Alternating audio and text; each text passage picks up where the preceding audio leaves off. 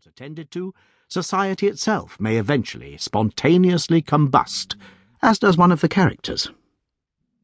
Parasites like Skimpole and Turveydrop, and leeches like Smallweed are contrasted with characters who continually work for good, like Jarndyce, the good-hearted Esther, and Joe, the crossing sweeper, symbolically cleaning the dirty London streets. The story is told by two narrators, a unique feature of Dickens's work. Esther self-effacingly tells her own story, whilst an anonymous voice unravels the mystery of Lady Dedlock's story. Dickens includes a vast range of characters to give a panoramic view of English society from top to bottom, and how the highest and the lowest interact. Such diversity also helped him in the construction of what is essentially a mystery story, a whodunit, where characters and plot strands appear like clues and can just as likely turn out to be red herrings.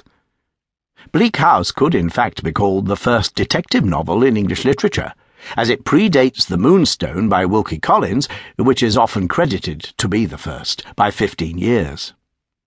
All the ingredients we associate with the classic fictional detective are in place in the characterization of Bucket. He is enigmatic, single-minded in his pursuit of the criminal, ruthless and clever.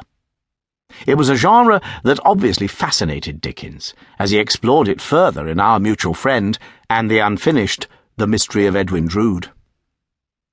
On its publication, Bleak House received considerable criticism from the institutions it attacked, but this did not for one moment damage the book's popularity. It sold twice as many copies as the author's previous success, David Copperfield. In the preface to the first edition of the book, Dickens sounds ecstatic. "I believe I have never had so many readers as in this book. May we meet again."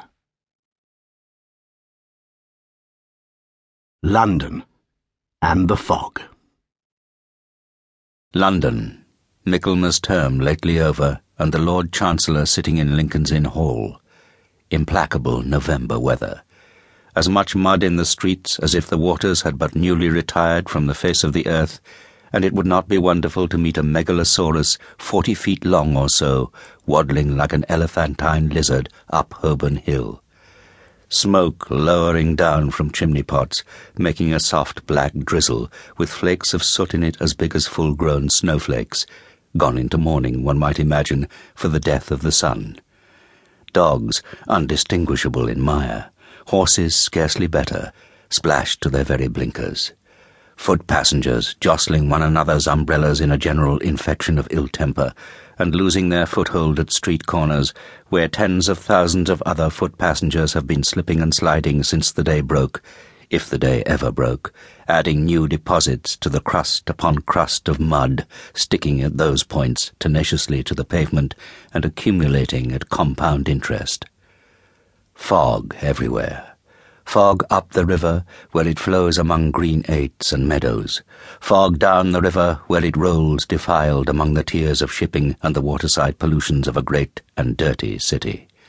Fog on the Essex marshes, fog on the Kentish heights, fog creeping into the cabooses of collier brigs, fog lying out on the yards and hovering in the rigging of great ships, fog drooping on the gunwales of barges and small boats. Fog in the eyes and throats of ancient Greenwich pensioners wheezing by the firesides of their wards. Fog in the stem and bowl of the afternoon pipe of the wrathful skipper down in his close cabin. Fog cruelly pinching the toes and fingers of his shivering little prentice boy on deck. Chance people on the bridges peeping over the parapets into a nether sky of fog, with fog all round them, as if they were up in a balloon and hanging in the misty clouds. Gas looming through the fog in divers places in the streets, much as the sun may, from the spongy fields, be seen to loom by husbandman and ploughboy. Most of the shops lighted 2 hours before their time, as the gas seems to know, for it has a haggard and unwilling look. The raw afternoon is rawest, and the dense fog is densest, and the muddy streets are muddiest, near that leaden-headed old obstruction, appropriate ornament for the threshold of a leaden-headed old corporation, Temple Bar. And hard by Temple Bar, in Lincoln's Inn Hall, at the very heart of the fog, sits the Lord High Chancellor in his High Court of Chancery.